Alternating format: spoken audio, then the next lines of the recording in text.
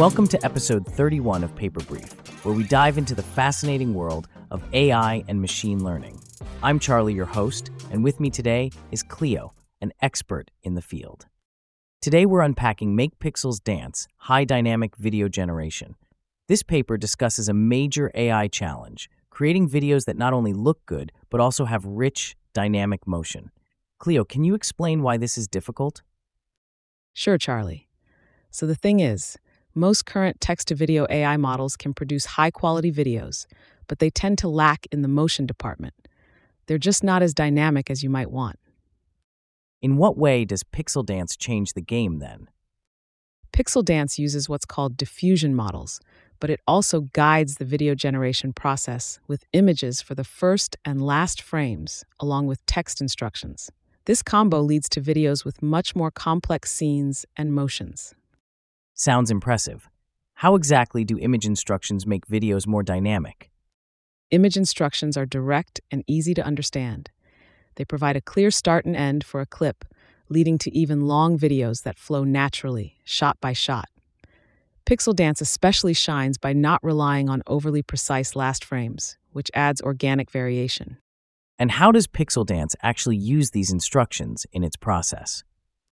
The model encodes the provided text and images, and then combines them owing to its cross-attention mechanism. During training, it uses true video frames, and in inference can take in images from various sources, including user-provided images. Is using a last frame instruction a common approach in video generation? Not really. Pixel Dance's way of using an instructive final image without strict adherence is quite novel.